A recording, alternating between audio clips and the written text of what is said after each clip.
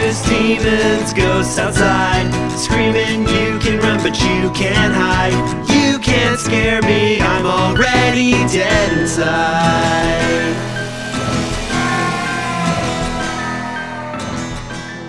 Welcome back to another episode of the Texas Dave Saw Massacre podcast, where we watch and talk about horror movies. I'm glad you explained what it was. For those just joining us. For those of you who this is your first episode, that's what we do. Welcome. And today we're watching Videodrome by Cronenberg. By Mr. David Cronenberg, our fellow Canadian. I wanted to call him David Carpenter again. Did you do that last time? Yeah. Our fellow Torontonian. Did you listen to this Dave and Chris we watched The Brood? Yeah. Let's just get that out of the way. It makes sense. I did listen to a little bit of The Brood. I assume by you remembering that you called him David Carpenter. I actually remembered that because I remembered it. Because I was thinking that. I'm like, it's been a while since I watched a Carpenter movie. I'm like, damn it. I did it again. Yeah, both horror maestros, both with names that start with C. I guess it makes sense. 3 syllables. Cronenberg, Carpenter. Yeah. Both do horror. I'm just dumb. So, Yeah. It all adds up. I don't remember much about The Brood. That one really didn't that didn't stick in my memory. I remember a few cool, gross-looking scenes, a couple cool, creepy kid moments, but main plot points, that thing is just gone out of my memory. Yeah, I remember a good amount of it. Yeah, I remember the gross, birthing sack on the front of her when she opens a robe. Exactly, that's it. Just That one image of her. I remember. I remember one of the little brood boys slashing his Achilles tendon. Oh, he's under the bed and he just. I gashes him. remember talking about that more than actually seeing it. I remember. I find those things pretty visceral. I really don't like the Achilles tendon slicing. I can see pretty clearly the outside of that wooden cabin that they were in, and how there's that weird attic part that they went up to. Mm-hmm. Yeah, that's coming back to me now. Yeah, I remember. That's where there's a bunch of the kids all piling in. Yeah, and I remember there was that one scene where. I guess it was, he was walking through the attic part where all the kids were, while there was that, scene also happening with the mother, getting more and more upset. And I remember how creepy it was that, the kids were reacting based on her mood, and they were all pacified at that moment as he was walking through. Oh, yeah. But you could tell at any moment, he's, in the bee's nest, but the bees weren't disturbed yet. Mm-hmm. Yeah, this is the climax clearly. of the film. Yeah. It just, I remember that being, really gross and creepy. And have you seen Videodrome before? I've seen bits and pieces, but I don't think I was ever sitting down and watching it. Okay. No. I'm glad we're watching it, because I have wanted to revisit it, mostly because when I first saw it, which was years and years ago, I remember loving the first half hour, 45 minutes of it, really being thrilled with the setup, and then feeling that it just kind of got boring and incoherent past that point. So I've wanted to rewatch it, basically just to try to understand a little more what the fuck is actually going on. Yeah. How long ago was that? It would have to have been 2010 or 2011. It's been a good long time. Yeah, that's enough years. Yeah, it's enough years that I forget most of the main plot points of what actually happens. I just remember my feelings about it. Sure. So I remember being very excited and on board at the top, being like, "Oh, this is so cool. What is this?" And then it just turning kind of into nonsense beyond that. So it's not my favorite Cronenberg movie, but I am excited to watch it for a second time to try to understand it a little better. Okay. Yeah. Yeah. And it's James Woods. James Woods is the lead. There's some just awesome effects and awesome moments for body horror, and yeah. I watched the trailer. Oh, did you? Cool. Yeah, it brought me back. How did the trailer hold up? Oh my God, does the trailer ever look like an early 80s movie? Yeah, it is almost cringeworthy, because they're really, it's from the mind that brought you scanners. Yeah. Movies almost hold up better than trailers, because when you're watching a movie, you can get sucked into the world. Yeah, it's a story. Yeah, whereas the sensibilities of trailers were just so beyond. It was a delivery method back then that they had not fully executed right. And exactly like you said, just a horror experience unlike any you've ever seen. Yeah, exactly.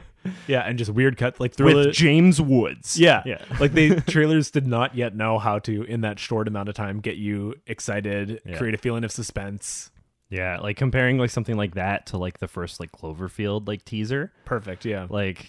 Just worlds of difference, nuance, and just showing you something rather than basically trying to convince you to watch a movie.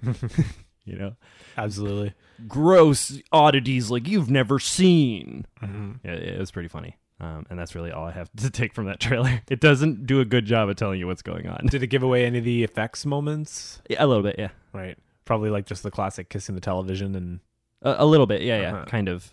right. You see some like built. They did a good job Mhm. at like showing you like the surroundings aren't solid, you know, but not really Mm-hmm. contact or what's going to happen or gore or anything like that. So they were pretty Gotcha. good about not showing the good shit. Nice. Yeah. Yeah. I mean, it's hard to think of when you think of Cronenberg, just which movie is like the Cronenberg film, because Videodrome is probably up there. The Fly is probably up there. Mhm. Those ones aren't my favorite, but they seem to emerge as like, his key movies. Yeah, and I guess what was the other one we were talking about? Dead Ringers. Dead we were Ringers, going to, yeah. which I have not seen that one. Yeah, that one I guess is really un-Cronenbergy in a lot of ways. Oh, yeah? Because it's just a tense sort of. I mean, a lot of Cronenberg movies are un-Cronenberg. Yeah, I guess Maybe even, you know what I mean? Like I want his movies to be more scary and more body horror based, but the truth is a lot of them aren't, especially after Existence. Like he's just done a lot more just dramatic films in the last 15, 20 years. He hasn't really gone back to that body horror world that came to define his career. That's really interesting. He seems like he's led by ideas because he was at university for like biology, right? And it was sort of that sort of inspired a lot of his concepts and gross effects and stuff, and why he's so like into body horror. Yeah. And so he like got away from just biology as a field and got into filmmaking because of his interest in biology, and then that morphed into just a love of filmmaking. And Yeah, he that's started true. making prettier movies. He even, apparently at the University of Toronto, he was there when Marshall McLuhan was there, who's the theorist who famously said the medium is the message. And I think a lot of those ideas that he maybe got from Marshall McLuhan are translated in this film specifically. But the ideas of psychoanalysis and Freud's ideas are in a lot of his films. And I think that really came to the fore when he did a movie just straight up about Freud and Jung in 2012, A Dangerous Method.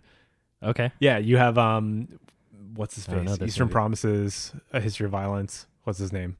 The who? Lord of the Rings. Oh, Viggo Mortensen? Yeah. Yeah. You have Viggo Mortensen playing Freud. Okay, well, It's fine. It's a fine movie, but it's not body horror. It's not even Have I- horror or body. now that you say that, It's a little body. have I seen that? It's slow and it won't stick in the mind. But Yeah. Yeah. That's kind of like Dead Ringers. Is like it hooks you because it's very uncomfortable. You know, you remember some of the situations, but I don't think there's right. a bunch of crazy effects. Yeah. You pick this one. We'll let you take the reins and say which Cronenberg are we going to watch, because like we've said, we did The Brood a year ago, maybe just every year. We'll make sure to do at least one Cronenberg movie every year.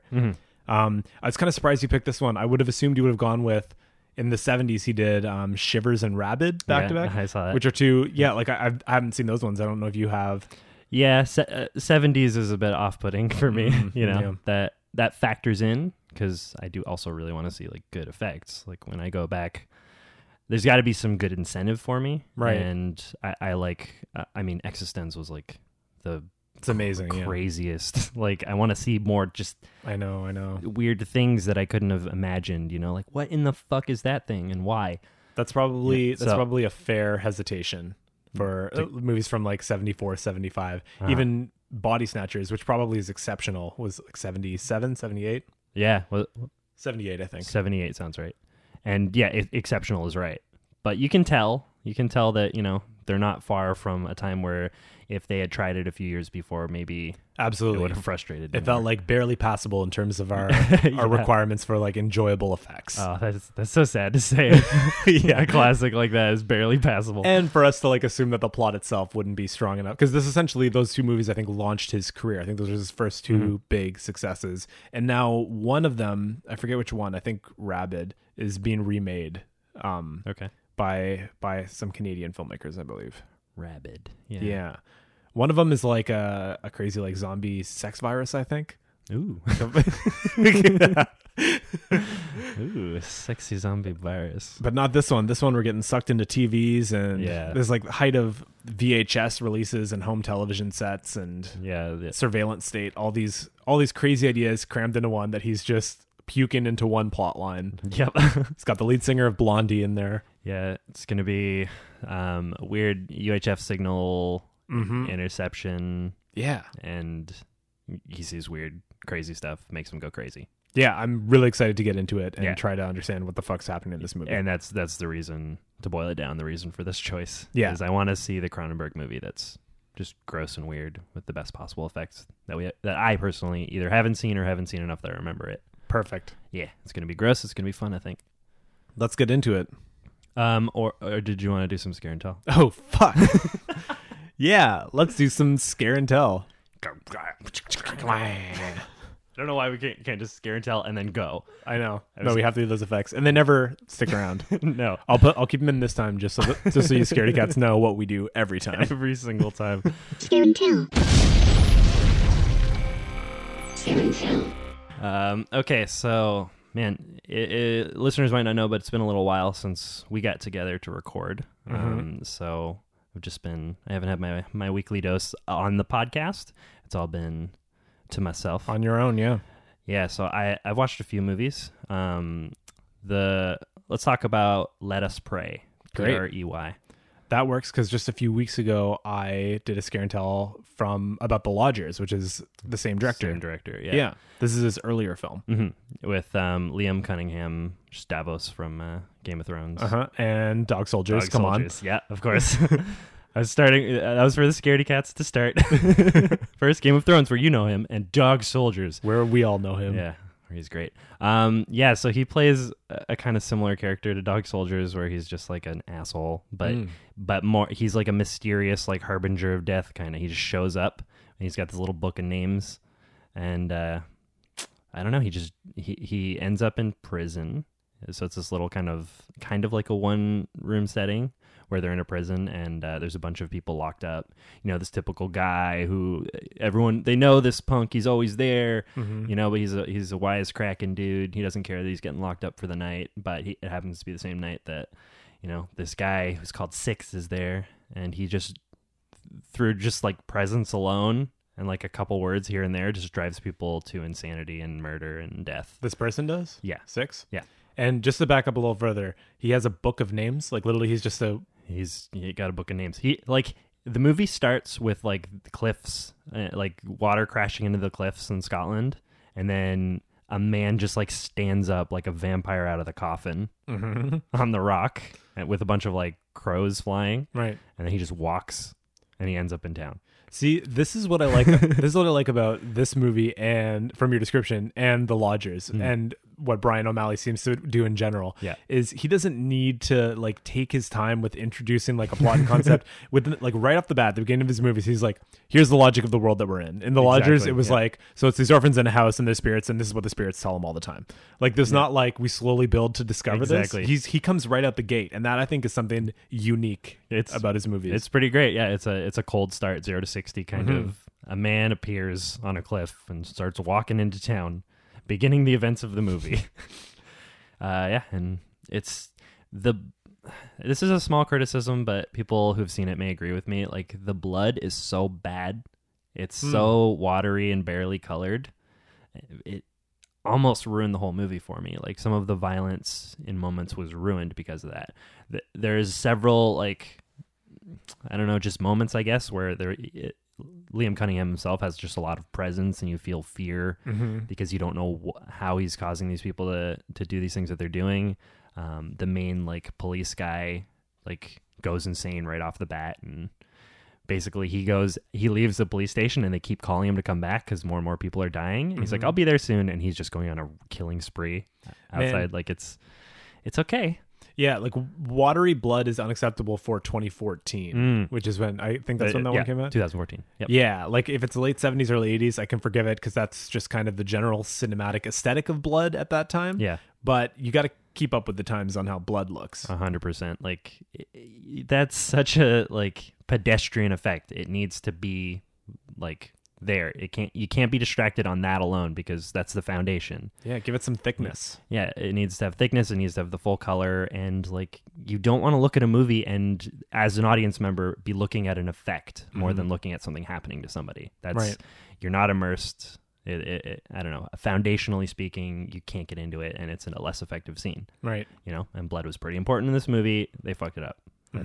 It's a pretty big sin to me because I know that's what I'm thinking about. Even though the movie had some good moments, right? The biggest takeaway is that it was annoying that. I'm still compelled enough by your description to want to check it out. Yeah, that's, You somewhat sold it. it's worth watching, definitely. And that's exactly how I felt about The Lodgers, is that there were some things in it that I'm like, oh, you need to see some of the effects in this movie. And I still want you to see it because there's just a few visual things that they do that are phenomenal that you don't really see coming the way that they turn out. And it's so pleasing to watch. But overall, it kind of is disappointing. Like, it doesn't land. There's kind of a lot of slow moments. That might be exactly the description of this movie, of Let Us Pray. Yeah, but it, like you said, worth watching, worth just taking in those moments. It wasn't like, I wish I got my hour and a half back. Yeah. It was fine. It was fine. Cool. Right on, man. And looking forward to him doing something else. Yeah, hell yeah. You know? I mean, the most Irish name you could possibly have. Yeah. I'm surprised he didn't do that. What was that other Ireland one that we just watched? Salt. Angel. I always want to call that The Ritual, but it's called A Dark Song. Well, yeah, the lack of ritual is more like what it should actually be called, or the no-show ritual. Yeah, but I mean, that movie, at least what The Ritual has is like, it shows how pansy ass all other rituals are. Because hell yeah, all other rituals happen at a campfire, you know, before midnight. You know, like this ritual took like a year, and they got pretty deep into it. Like me a good ritual, man. Even in like me a good ritual. Like Southbound, when they're just around that fire, slicing each other's hands open, like that stuff is great. It is pretty good. And there's another ritual movie that I want you to watch, but the twist is kind of that there's a ritual, so I don't want to tell you what it is. Another one of those movies you tell me what the twist is and you can't tell me the title of the movie till I see it. Yeah, I don't want to ruin it for you. So just forget about it. And months later, I'll be like, this was that movie. There's a way, listeners, by the way, to get around spoilers is just don't say what show you're talking about. Yeah, Exactly. Remember when Joffrey dies? Yeah. I'm not telling you what show. Not telling you know. what show Joffrey dies in, but when you know it when you after see it a happens. show and a character named Joffrey dies, you'll know what I was talking about. Joffrey's in so many shows, by the way, so that's not a spoiler. Very popular common name. So for my scare and tell, I kept going down this Aaron Moorhead, Justin Benson kick that I've been on that I was talking about last week. So I watched their most recent film, which is called Spring, which came out in 2014 or 2016. Okay. And Spring. It's called Spring. And it's this guy who at the start of the movie, his mom dies. And then for a couple of barely reasonable reasons, he goes on a trip to Italy and is wandering around Italy and meets a girl. And the whole story is like, it's a very much a dramatic horror movie. Okay. It's him kind of falling in love with this girl who turns out to be a monster at the same time. So this film has been described as Linklater meets Lovecraft, which is a perfect description because Richard Linklater, referring to his movies specifically, Before Sunrise, After Sunrise, Before Midnight. You know those movies with Ethan Hawke and Julie Delpy? Yeah. It's like the same two characters, but they were filmed in different eras of their life. Exactly. Yeah. It's amazing. And so this very much feels like that because there's a lot of these two just falling in love, hanging out in Italy, but at the same time she's a monster, and just how that kind of unfolds. Like their other films, I don't really love the dialogue and the characters entirely. They're a little on the bro-y side. Okay. They're well performed, but this movie I think is worth it mostly for the monster effects, like just the cool monster story that is her history and who she ends up being, and how he ends up dealing with her monster nature. And A monster. Is it like werewolfy? Is it like... I don't want to say too much, Okay. but the effects are phenomenal and it just looks so good. And again, in the end, it left me wanting more. So I am excited about these two directors. And they have a movie coming out next month or the month after called The Endless, which is about like two guys who escaped a cult. And that's really I said, that's what's kind of led me down this whole wormhole of all their past films. So I'm very excited. Exactly. I'm very excited for that. But like Resolution, I'm just kind of left wanting a little bit more. There's some exciting elements. But this one I think is more worth checking out. And some people love it. That's like the biggest tease in the world to me. Yeah. Good creature effects. Good creature effects and like just this weird kind of romance. The ending ultimately isn't satisfying, but worth watching and just very impressive effects. Like, yeah. Like Shape of Water.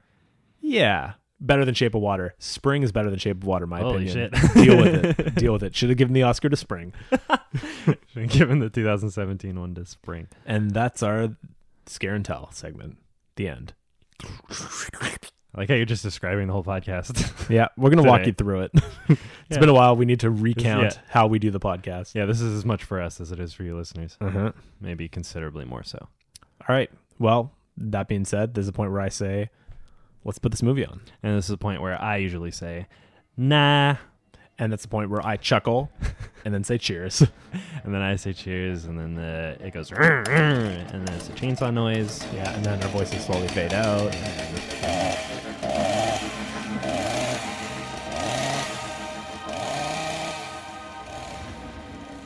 Long live the new flesh.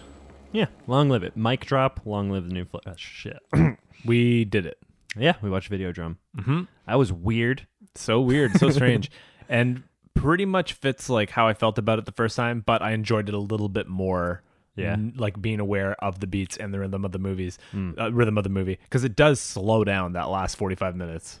I don't. It's weird. It's like there's less like weird introduction stuff. I guess like there's more just like stuff happening and very I don't know a lot of time between like weird visions and hallucinations and stuff. I found it was kind of like slow at the beginning, and then I was getting really into it, and then he goes just full on like Terminator.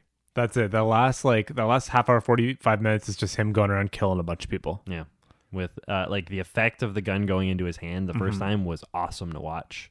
Yeah, But then like he totally was like those cords sticking out of the fingers and into the flesh. Yeah. Pandora-me style. That'll Yeah, always be yes. the reference for us. for that. exactly. Yeah, dude, just that gross like textured cording looking stuff. And then I love the look of it later. It kind of reminds me of The Fly, just like the gory, bumpy. Yeah, He's just fused with the gun. The technology of the gun and his flesh are one. yeah, and that's clearly like they just made it a more convenient glove he could put on rather than the really intense. Yeah, more prosthetics. affordable. Yeah. That's what you got to do. You introduce an effect in a really cool way, and then the end of it should be a very like versatile little prosthetic you can just throw on. And there's so many incredible, like weird set pieces throughout that you can just fully enjoy and appreciate about this film, regardless of those slow moments. Like, Yeah. I love him killing. This is the guy's name. No, Max is the protagonist, but Max is the the protagonist. one boss guy who's doing the trade show at the end, and his the tumors just exploding out of his body. Well, that's the craziest thing in the movie, without a doubt. That was just the most nutso effect that came out of nowhere. That blew my mind. His like tissues went all like popcorn and just like expanded, and his mouth was opening and closing, and his and head the cracked camera open. didn't cut away. Like No. you'd expect, like, oh, now we leave the scene, but it's just we just got to watch it and just watch the thing keep exploding out. His skull split down the middle, and it's just his jaw flapping up and down, and And him then just like the dark comedy of having his mic still hot right Yeah. beside his body, and then as James Woods is leaving, you hear him like gurgling and dying over the speakers in the lobby. Just- Amazing. Yeah, just blossoming gross tissues out of his just destroyed body. That was insane. I don't know why that happened to only him, but it was pretty sweet. Yeah. That was And the stomach stuff is fun. I love the That's stomach opening up and just like a VHS cassettes going in there. That's great. Yeah, it got to a good place for me on that, because like I don't love when there's like a hallucination element to these types of things, where when you see something crazy, it didn't actually happen. So we got that like proof right at the beginning of the movie where he like slaps the shit out of like is that his receptionist who helps him out or something? A receptionist at the studio. At yeah. the studio, yeah. She just shows up, and for no reason at all, he just slaps the shit out of her and then punches her. Well, because first he sees what's her face from Blonde. First Yeah. he sees her, Yeah. and he slaps her twice, and then it just becomes the other. Turns into her, Yeah. But then that never happened, right? So that was like a pure hallucination, the purest form. But then theoretically, I thought that about the stomach thing when he put his gun in there. Like, I'm like, did any of this actually happen? Yeah, You so know? there's a weird line between hallucination and reality with a lot of it. Yeah, But I truly like kind of the message throughout the whole thing that just that technology is fundamentally changing our desires, our perceptions, how we interact with the world around us. That's something that makes this movie very enjoyable to watch, because it's so prescient. Like, this is 1983, and he's already anticipating and exploring the ways that technology is just going to fundamentally change our nature. This is before social media. They're talking about things like an avatar, a profile, right? Yeah. With the prof being like, oh, I'm Brian Oblivion. exactly. It's Yeah, like in the future we'll all have new names. Like, this is foreseeing things like social media. yeah, and stimulus will be just like you know oversaturated. Yeah. There'll just be too much of it, and that's going to cause people to act out. like in the most general terms. Our desires are going to be so thwarted and just evolved beyond what we can possibly imagine them to be because of technology. Yeah, and also then how that like that translates into like our physiology changing too. Like that's the step that's taken in that logic, is that our physiology is altered or can be altered. Absolutely, yeah. Through this stuff. Yeah, and that's what they really hammer home with all these, not the hallucinations, but the things that actually are real. Like when he's like he does have hallucinations, but a lot of the getting sucked into TV, like I feel in the world of this movie, this is physically happening. Like the world is fundamentally changing due to technology. Yeah, and I guess we got a little bit of an explanation on that from the Oblivion. Brian Oblivion. Professor Oblivion. That's so great. Oh, come Oblivion. That's so great. And that was his daughter's name too. She was like Oblivion too. Yeah. It's like, this is my screen name basically. So but also she's we just inherit. Yeah. They do have a real last name, but she also inherits goes the by fake Oblivion. last name. Yeah. But he basically gave us some pretty big jumps in logic. But he's like, basically, the way what we perceive, perception is reality, and we're perceiving TV all the time. So therefore, what you see, if you see it enough, is reality. And through whatever this like technology, radio wave, video magic, whatever it is. They're able to more actualize that concept, and things become, I guess over the movie, they become changed from hallucinations to reality as the physiology of his brain changes. Develops even more. Yeah. Absolutely. And for some people it's fatal. Like they just manifest in the shape of a tumor and can kill them. Yeah. They can't adapt to the new technology. That's it. There's a ton of people who are like just suffering. They can't adapt. Yeah. Whereas James Wood, it seems, gets further than most. He's able to adapt in a certain way that he can destroy nefarious forces that are associated with it, but then ultimately ends up destroying him regardless. Like, so he is more, he can go beyond Professor Oblivion in terms of handling himself with the technology, but he still has his own threshold. So I take this as like a great comment on technology that, younger generations may come along and may adapt better to how we survive in this kind of technology, but ultimately it's going to accelerate to a point that no human can really handle themselves with that. Yeah, it seems like there's like a middle ground wherein you gain some sort of advantage, like a mutation, but it's in the process of killing you. Just in that moment he was getting weapons or these abilities from them, so it seems like it has this practical use, but he's not really better than anyone. He's afflicted with this thing that will eventually kill him. I'm really trying to like grasp the philosophy or the perspective of technology that this movie has, because it seems to have a very negative view of technology, that technology is inherently ultimately bad, because you do have the, like, I like the whole start with Marcia when he's there near the beginning saying, oh, these people have a philosophy, like you can't be too careful around this whole Videodrome thing, because those who are in charge of it are using it for bad purposes. And I took that to be just the owners of technology, like your Mark Zuckerbergs and those people who are taking this technology and using it for like a ill purpose or for the purpose of power or something. Yeah. Well, so what was that purpose there? What were they trying to use Videodrome to do? Is it to like advance people, or is it to like create like zombies who are addicted to it? Like they predict that it's going to be successful. Like it's all under the umbrella of like something that's coming, or something that they've just discovered or are just working on to release to the public. Yeah. No. But for what purpose? I totally agree. I think they see technology as something that's coming, but something that they can use to get more people to watch. Like if you recall, they're always trying to get Channel 83 to eventually broadcast Videodrome so more people will watch Channel 83. Like it seems to be capitalist intentions of how to use Videodrome for financial gain. For financial gain is what you took from that? That's, well, the forces that are kind of evil and behind it and trying to use technology merely to bring more people into the product or something. So that kind of what like Oblivion and his daughter were like talking about, because they were like outspoken against it or trying to help? I think they were outspoken against it. I think they represent like critical thought. They represent people that are like, technology is out there and it has this potential to be evil, and we need to be careful against it. It can destroy us. Well, no, because like there's also like the opposite point that they're kind of making too, because they're bringing, like, am I right that the place that she's at, they're bringing in homeless people off the streets and letting them watch TV, because she makes a point about how like sort of they still need to be connected or have some sort of lifeline, which I love. I think that is amazing. The idea of a homeless shelter where you're giving people small doses of television. Yeah. The idea at the end where you see a homeless person begging for change for his battery so we can watch more television. This is like, it's not being shy about the realities of technology and how we're increasingly more dependent on it, to the point where it's showing, oh yeah, those those who are most excluded are excluded from technology as well in the world of this movie. Yeah. Okay. Yeah. Yeah, That so was I see very them interesting. Yeah. So I do see the professor and his daughter as trying to be like the more human voice against technology, to try to kind of warn against it. Whereas his buddy Harold at the studio, who was a plant for Videodrome, and all them are trying to gain from technology for their own individual purposes. Which is why that whole third act for the movie for me, and I got this a lot more this time on the second watch, was him coming back and killing all the people who were using technology for nefarious purposes. Yeah. He's going through I need to kill all these people because they are using Videodrome for the wrong end. But at first he's doing that because he's like basically indoctrinated by the video they put into his belly. And that is like the orders to go out and kill the Oblivion's daughter, right? But then he is convinced otherwise or gets shot or whatever.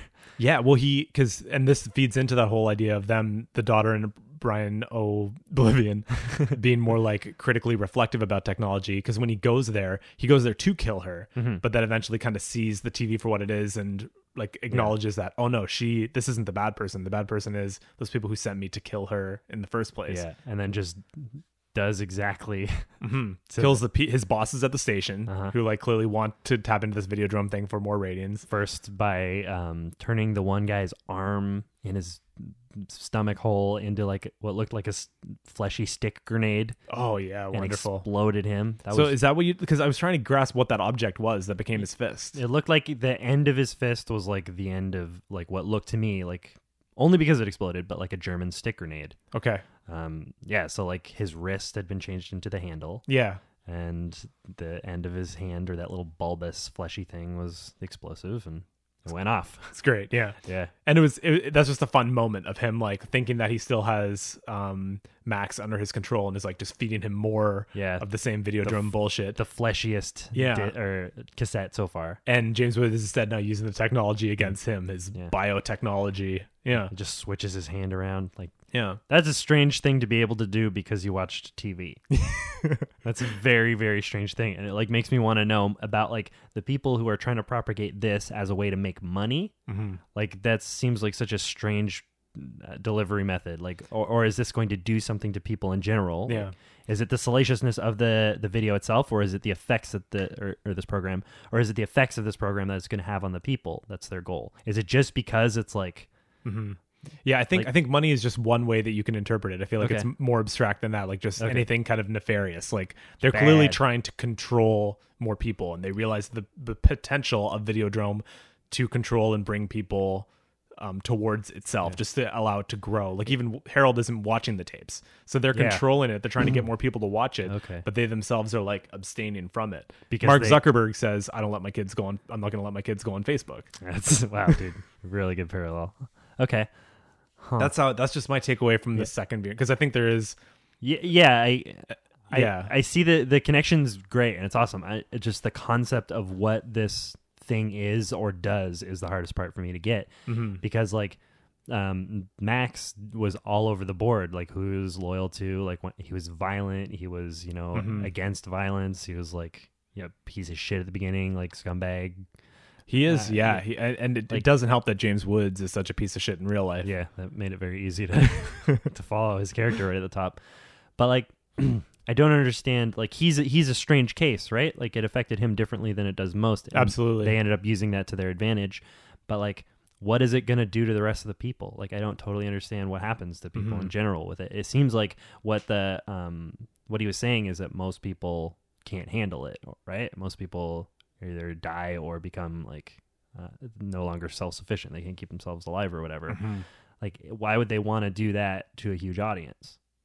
Like, that's the part I don't get. Like, the powers that this thing seems to have, like it's such a strange way to use it. Like, I don't totally understand. Yeah, because it's not specified. No. But to me, it's like it's just intoxication with this power and wanting to be in control of this power. Like, it's abstract as that. So we said money near the top, and I think that's just the easiest kind of way to boil it down. Owners of a TV station trying to get viewers. Yeah. Money, control, power. Yeah, but then I really think is just technology in the abstract. Like.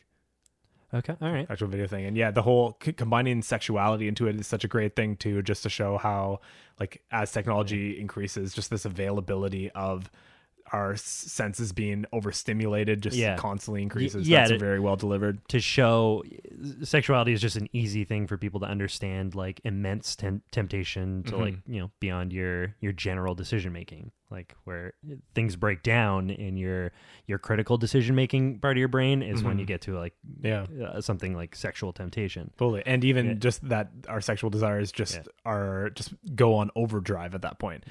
We need to like go into S&M and stuff to get those desires satisfied, just because basic sexual needs are so easily met in the level of high technology. Yeah. But or they're just so like evolved or disfigured, you know? Yeah, I guess. It's weird the way that like he's constantly like siren songed in to like the TV stuff. Like that's all his hallucinations are like that. Yeah. There's some like woman on the TV. Because technology is intoxicating. Yeah. You know, you see the latest gadget or device and you're like, what is, you're drawn to it. You want it to be, you want to be one with it. Yeah. So it's such an incredible metaphor that he's tapping into, that like physically we're changing because of technology, you know, that like this idea of like, I love that scene where it goes into, he's in that Videodrome world and he's having that whole sexual encounter with the television and he's whipping the television TV, set. Like it's amazing. Then he wakes up and then like her corpse is in his bed, but then not. But that was a hallucination. Yeah, that was a hallucination. Because technology fucks you up. It just really alters your perception of the world around you and how you see those around you, and can have hallucinatory effects. Yeah, and she was already dead, right, before that like whipping hallucination happened. That's what we learned from Did Oblivion. we learn that? Yeah, she said she was About already Marcia? dead when you saw. Yeah. Oh, that second one. Yeah, but what I thought was weird was when he was whipping her, it cut back to the TV. First it was Nikki, and then it cut back. I think Nikki's her name, right? The lead singer of Blondie, her character. Yeah. At first it was Nikki, but then when it cut back, it was Marcia at the end, who was the older woman who was like, I'm not into, you're too old for me. Okay. It cut back to her at That's the why. end too. Okay. But I mean, like, this is a movie that bears repeating. So try to like bear yeah. repeated watching to try to grasp some of these metaphors. I feel like I really would need to. It's deep and it's hard to totally conceptualize. It's more exciting now to talk about than it was maybe to watch a lot of those sequences, because it is, like we've said, very slow at times. Yeah, you got to bounce this off somebody, because it's like it's hard to take it all in and know exactly what they were going for at any given point. I can't believe like movies like this get funded and made. Like, how do you pitch people with money this kind of movie and say like people will come and see this? I promise. That like basically I don't think did they make money on this, or did they lose money? I have no idea. I can quickly check if you want to talk about something else for like Google. No, sorry, that was I like added too much pressure by even saying that. Yeah. Box office Videodrome. It says it made $2 million, and it doesn't give me the budget. I can't imagine it made money. I can't imagine that was cheaper than $2 million.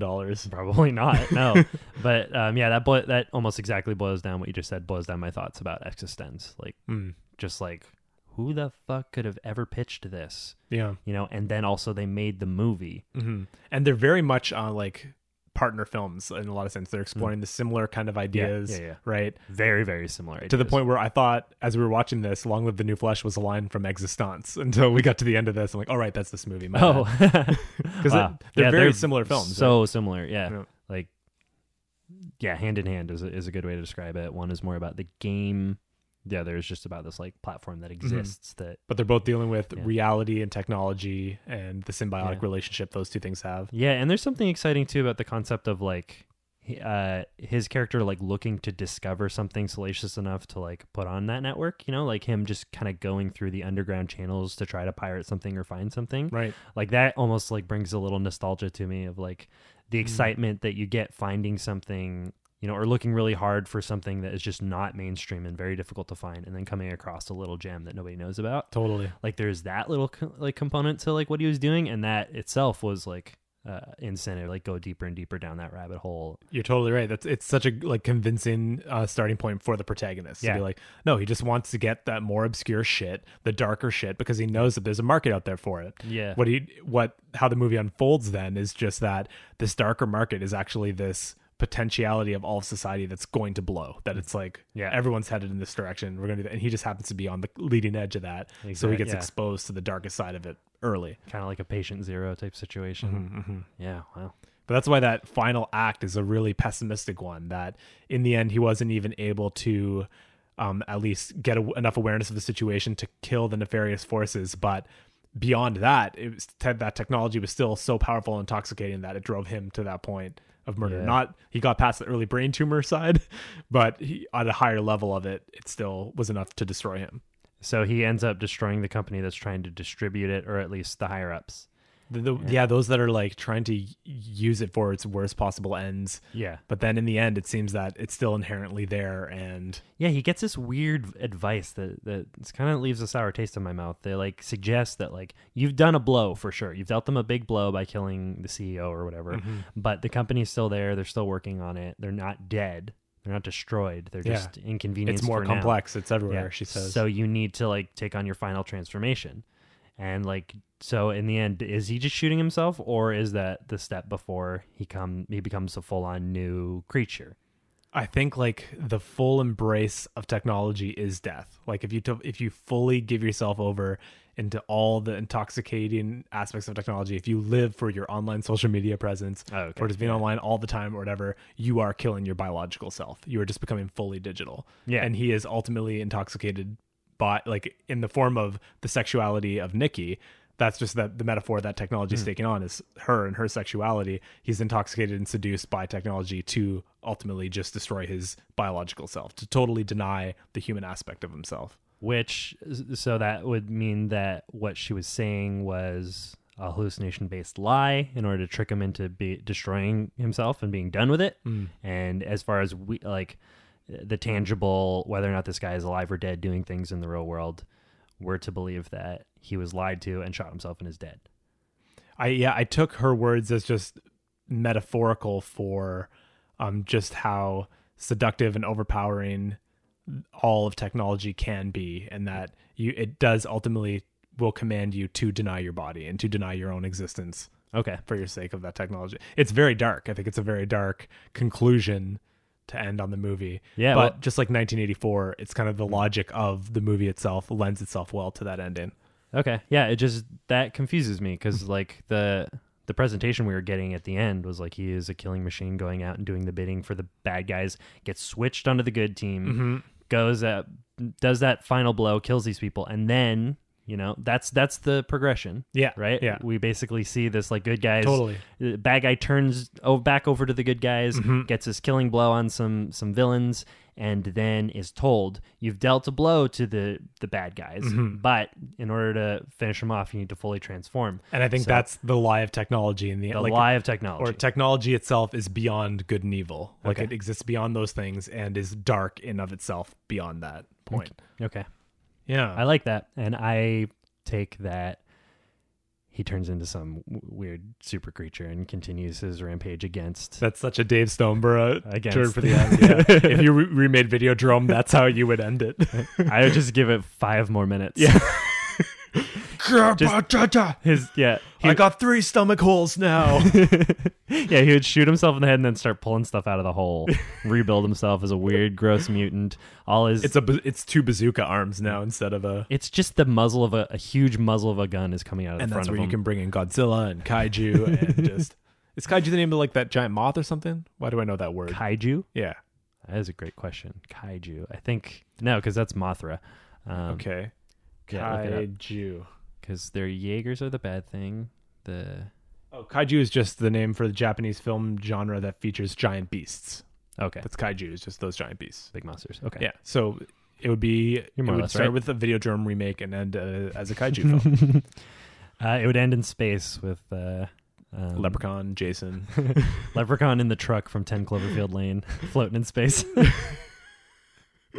That's so many Easter eggs all at once. How fitting for an Easter Monday recording of this episode. Yeah, sitting in the passenger seat would be Jesse from Dark Skies. Oh my On god! the radio to Sam at the end. Sam!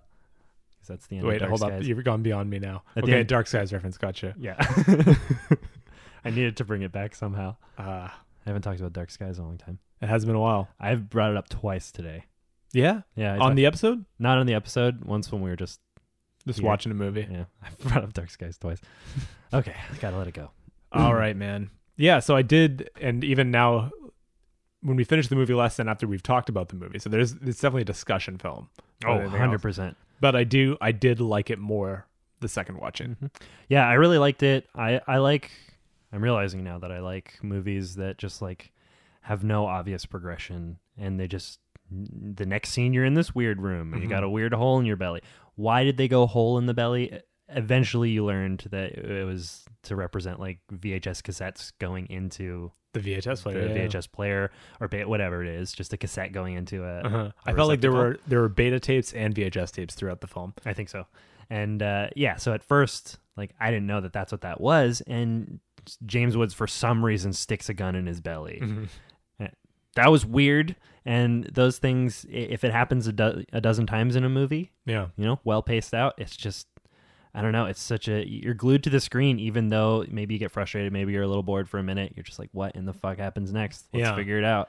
Especially if you can at least piece together something close to resembling like a coherent narrative idea, like Antichrist, same thing. Sure. Like, that's such a talky movie and there's a lot of weird images and shit that happens, but you can piece together, as long as you can, there's enough pieces to make somewhat of a sensible story that they're trying to tell, then it's enjoyable. If it's just random, I'm trying to think of an example, but if it's just random images and scenes that never add up, then it's just ultimately unsatisfying. Like, there's got to be something that we watch that was like that. I was gonna say Extra, but then like we enjoyed that not for its coherence, but for its insanity. Its insanity and its effects and stuff. Yeah, but that kind of falls in. Like it's a bit of a different example, but something that's just fucking insane. It can work. So if Extra had terrible effects, then it would be probably a good example in that case. Yeah, it would really suffer if it didn't have great effects. Yeah, that'd be a huge problem. Maybe we should, on that note, go to some Twitter comments. Okay, so on our Twitter post about Extra, we got a response from a fan here, I think a new fan, Dennis Extra Atherton. That's his Twitter handle? That's his name. His Twitter handle is Den's Beans. Is Den's Beans with Z's. But he's also is, I guess, referred to in some circles as the Extra guy. Okay. Yeah, so we got a heavy hitter here on Twitter, giving us a comment on our Extra episode. I enjoyed your thoughts and felt the film won you over in the end. It certainly gave you lots to talk about. 2 and 3 don't carry on with the same enjoyment factor. You have been warned. 3 is the best of the sequels. P.S. The Panther toy is on the kid's dresser next to the clown toy. That's so good to know. Thank you, Extra guy. Because we were just befuddled by the existence of the Panther. Yes, and forgive us, we haven't seen it in the quadruple digits yet. So on our first viewing, it was hard to piece together what in the damn hell we were looking at. Absolutely. It's very helpful about the Panther toy, and it won us over in a way. Like there's a lot to talk about. A lot of things are hilarious or great effects. Oh yeah, I do not regret watching that one bit. I'm thrilled we did, and I just want to watch more. That movie came out essentially the same year as Videodrome. Yeah, I know. The early '80s is just a treasure trove of just all over the place special effects. The Thing also came out this year. American Werewolf in London. It was just a golden age of practical effects in genre films. Agreed. And so even a movie as insane as Extra, with its notable failing moments. Like, as much as it's not just that it was silly, it was bad in moments. So I would like to make that very clear. 1,000% worth watching. 100%. 1,000 is a bigger number. I should have stuck with that. But yeah, it's pretty crazy. Yeah. I recommend it at this point. Yeah, you have to. If you have to go watch the movie and listen to our episode, because we had a lot of fun with that one. Yeah, and a quick way to like just get a taste, if you have no idea what Extra is or what it's like a combination between Dark Skies and Pumpkinhead. Perfectly put. Perfectly put. Genius description. And that guy is also in an upcoming DVD release of Extra. Is that correct? That's a good question. I think he's done. He was in some component of like a behind the scenes, cool, or something like that, or a documentary about it. I think he appears in some kind of video like that. Great, because I think he might be the person who's seen Extra most on planet Earth. I'd love to know, Den's Beans, how many times have you seen Extra? Yeah, that's great. Yeah. Let's find that out. If you listen to this episode, Dennis Extra Atherton, please let us know. Great. It's also in the mail. He's got, I've been talking and thinking about it for over 30 years. So much so that I have now met all the actors, the producer, made a documentary, sat and had tea with the lady in the cottage. He unironically loves it. This is a super fan. Yeah, this is a real super fan. So much so that he found our podcast and listened to the episode right when it was released. Yeah, one of the few searching Extra. I love that. I love that kind of dedication to fandom, especially for something as bonkers as Extra. That's truly special. Talking about Extra for over 30 years. Yeah. Did I send you in Europe? They have a European release of Extra that has somehow 5 discs of content. and comes with like a little model toy.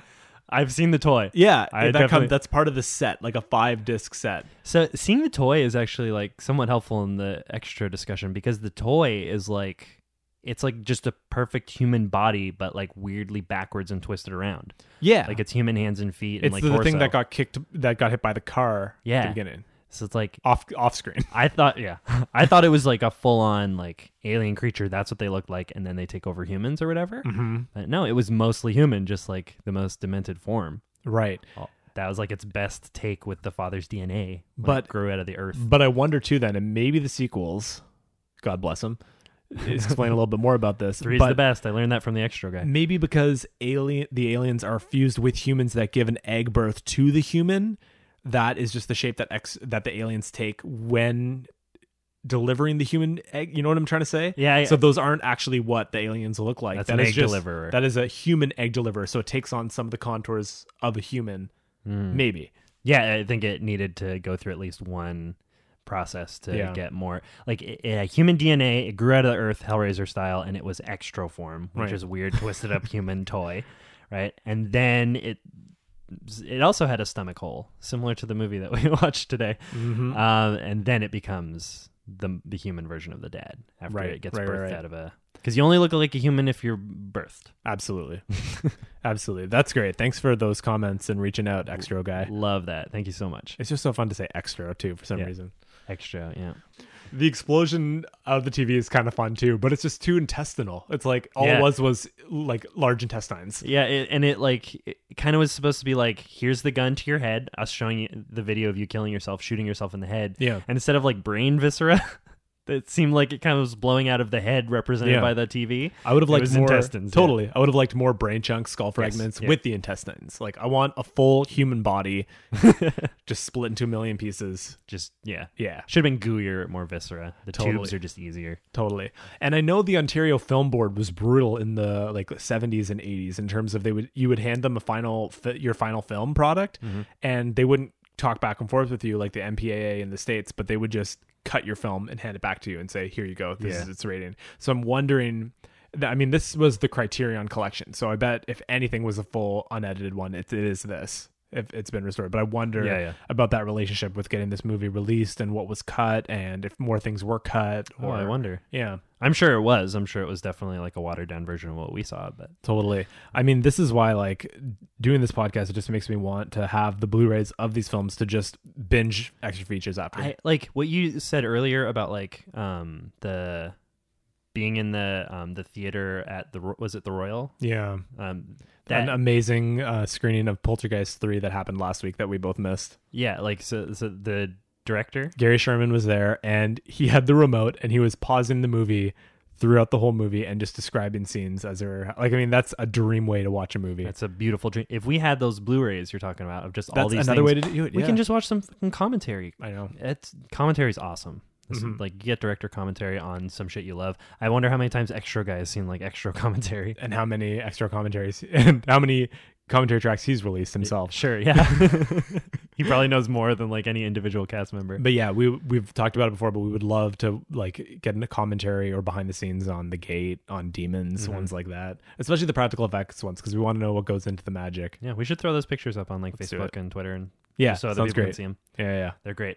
One other thing I just wanted to comment about in this one, main character Max. Mm-hmm. Dude was an absolute expert at shooting people in an incredibly public place and just walking on out of there. Oh, he did it multiple times, right? Yeah, two he- or three. He shot up some people in his office, like Mm-hmm. his like the board of directors or whatever in his own company. He Mhm. shot them and then just walked out pretending to be hurt. Yeah. Like hilariously. And then he turned the other dude's hand into a grenade and blew out the wall and just walked through the hole in the wall. Yeah, in that case, the murder was part of the exit strategy. Yeah. It's like if I make him dynamite, then that'll be my exit out the back. Walks into like a huge event, like a Huge conference. event where there's like dancers on stage and stuff, and goes up with a monster gun and just shoots this guy who then turns into human tissue popcorn. And then walks out. No problem. At that point, it's just casual for him. He's Yeah. just like strolling out, no big deal. I was like, it was making me think of like Slippery Sutherland back in Body Snatchers, how he could like get in and get out of any place. Right. He has got nothing on Max, who does so while also blasting people. Is publicly. James Wood himself Canadian? I don't think so, huh? No. Okay. I don't think I was so. going to say maybe that's a Canadian actor thing. Canadian actors just Real slippery. don't get caught. Nope. No They one can leave interferes. the scene of the crime untraced. Excuse me, sir. I'm in the way of your fleeing. But just know that everyone else is panicking. So if something happened, just look for the guy that's walking away casually. Yeah. He did it. It's him. Just pushing past people. Excuse me, I'm trying to leave. Thanks for listening to another episode of the Tex Chris Dave Saw Massacre. My name is David Sombra, I'm pretty sure. My name is Chris Vandenberg. I'm totally sure. And as always, Chaos reigns, chaos reigns, chaos reigns, chaos reigns. Facebook is the new flesh, chaos reigns. see you scaredy cats on another different time next week. Check those privacy settings. Bye.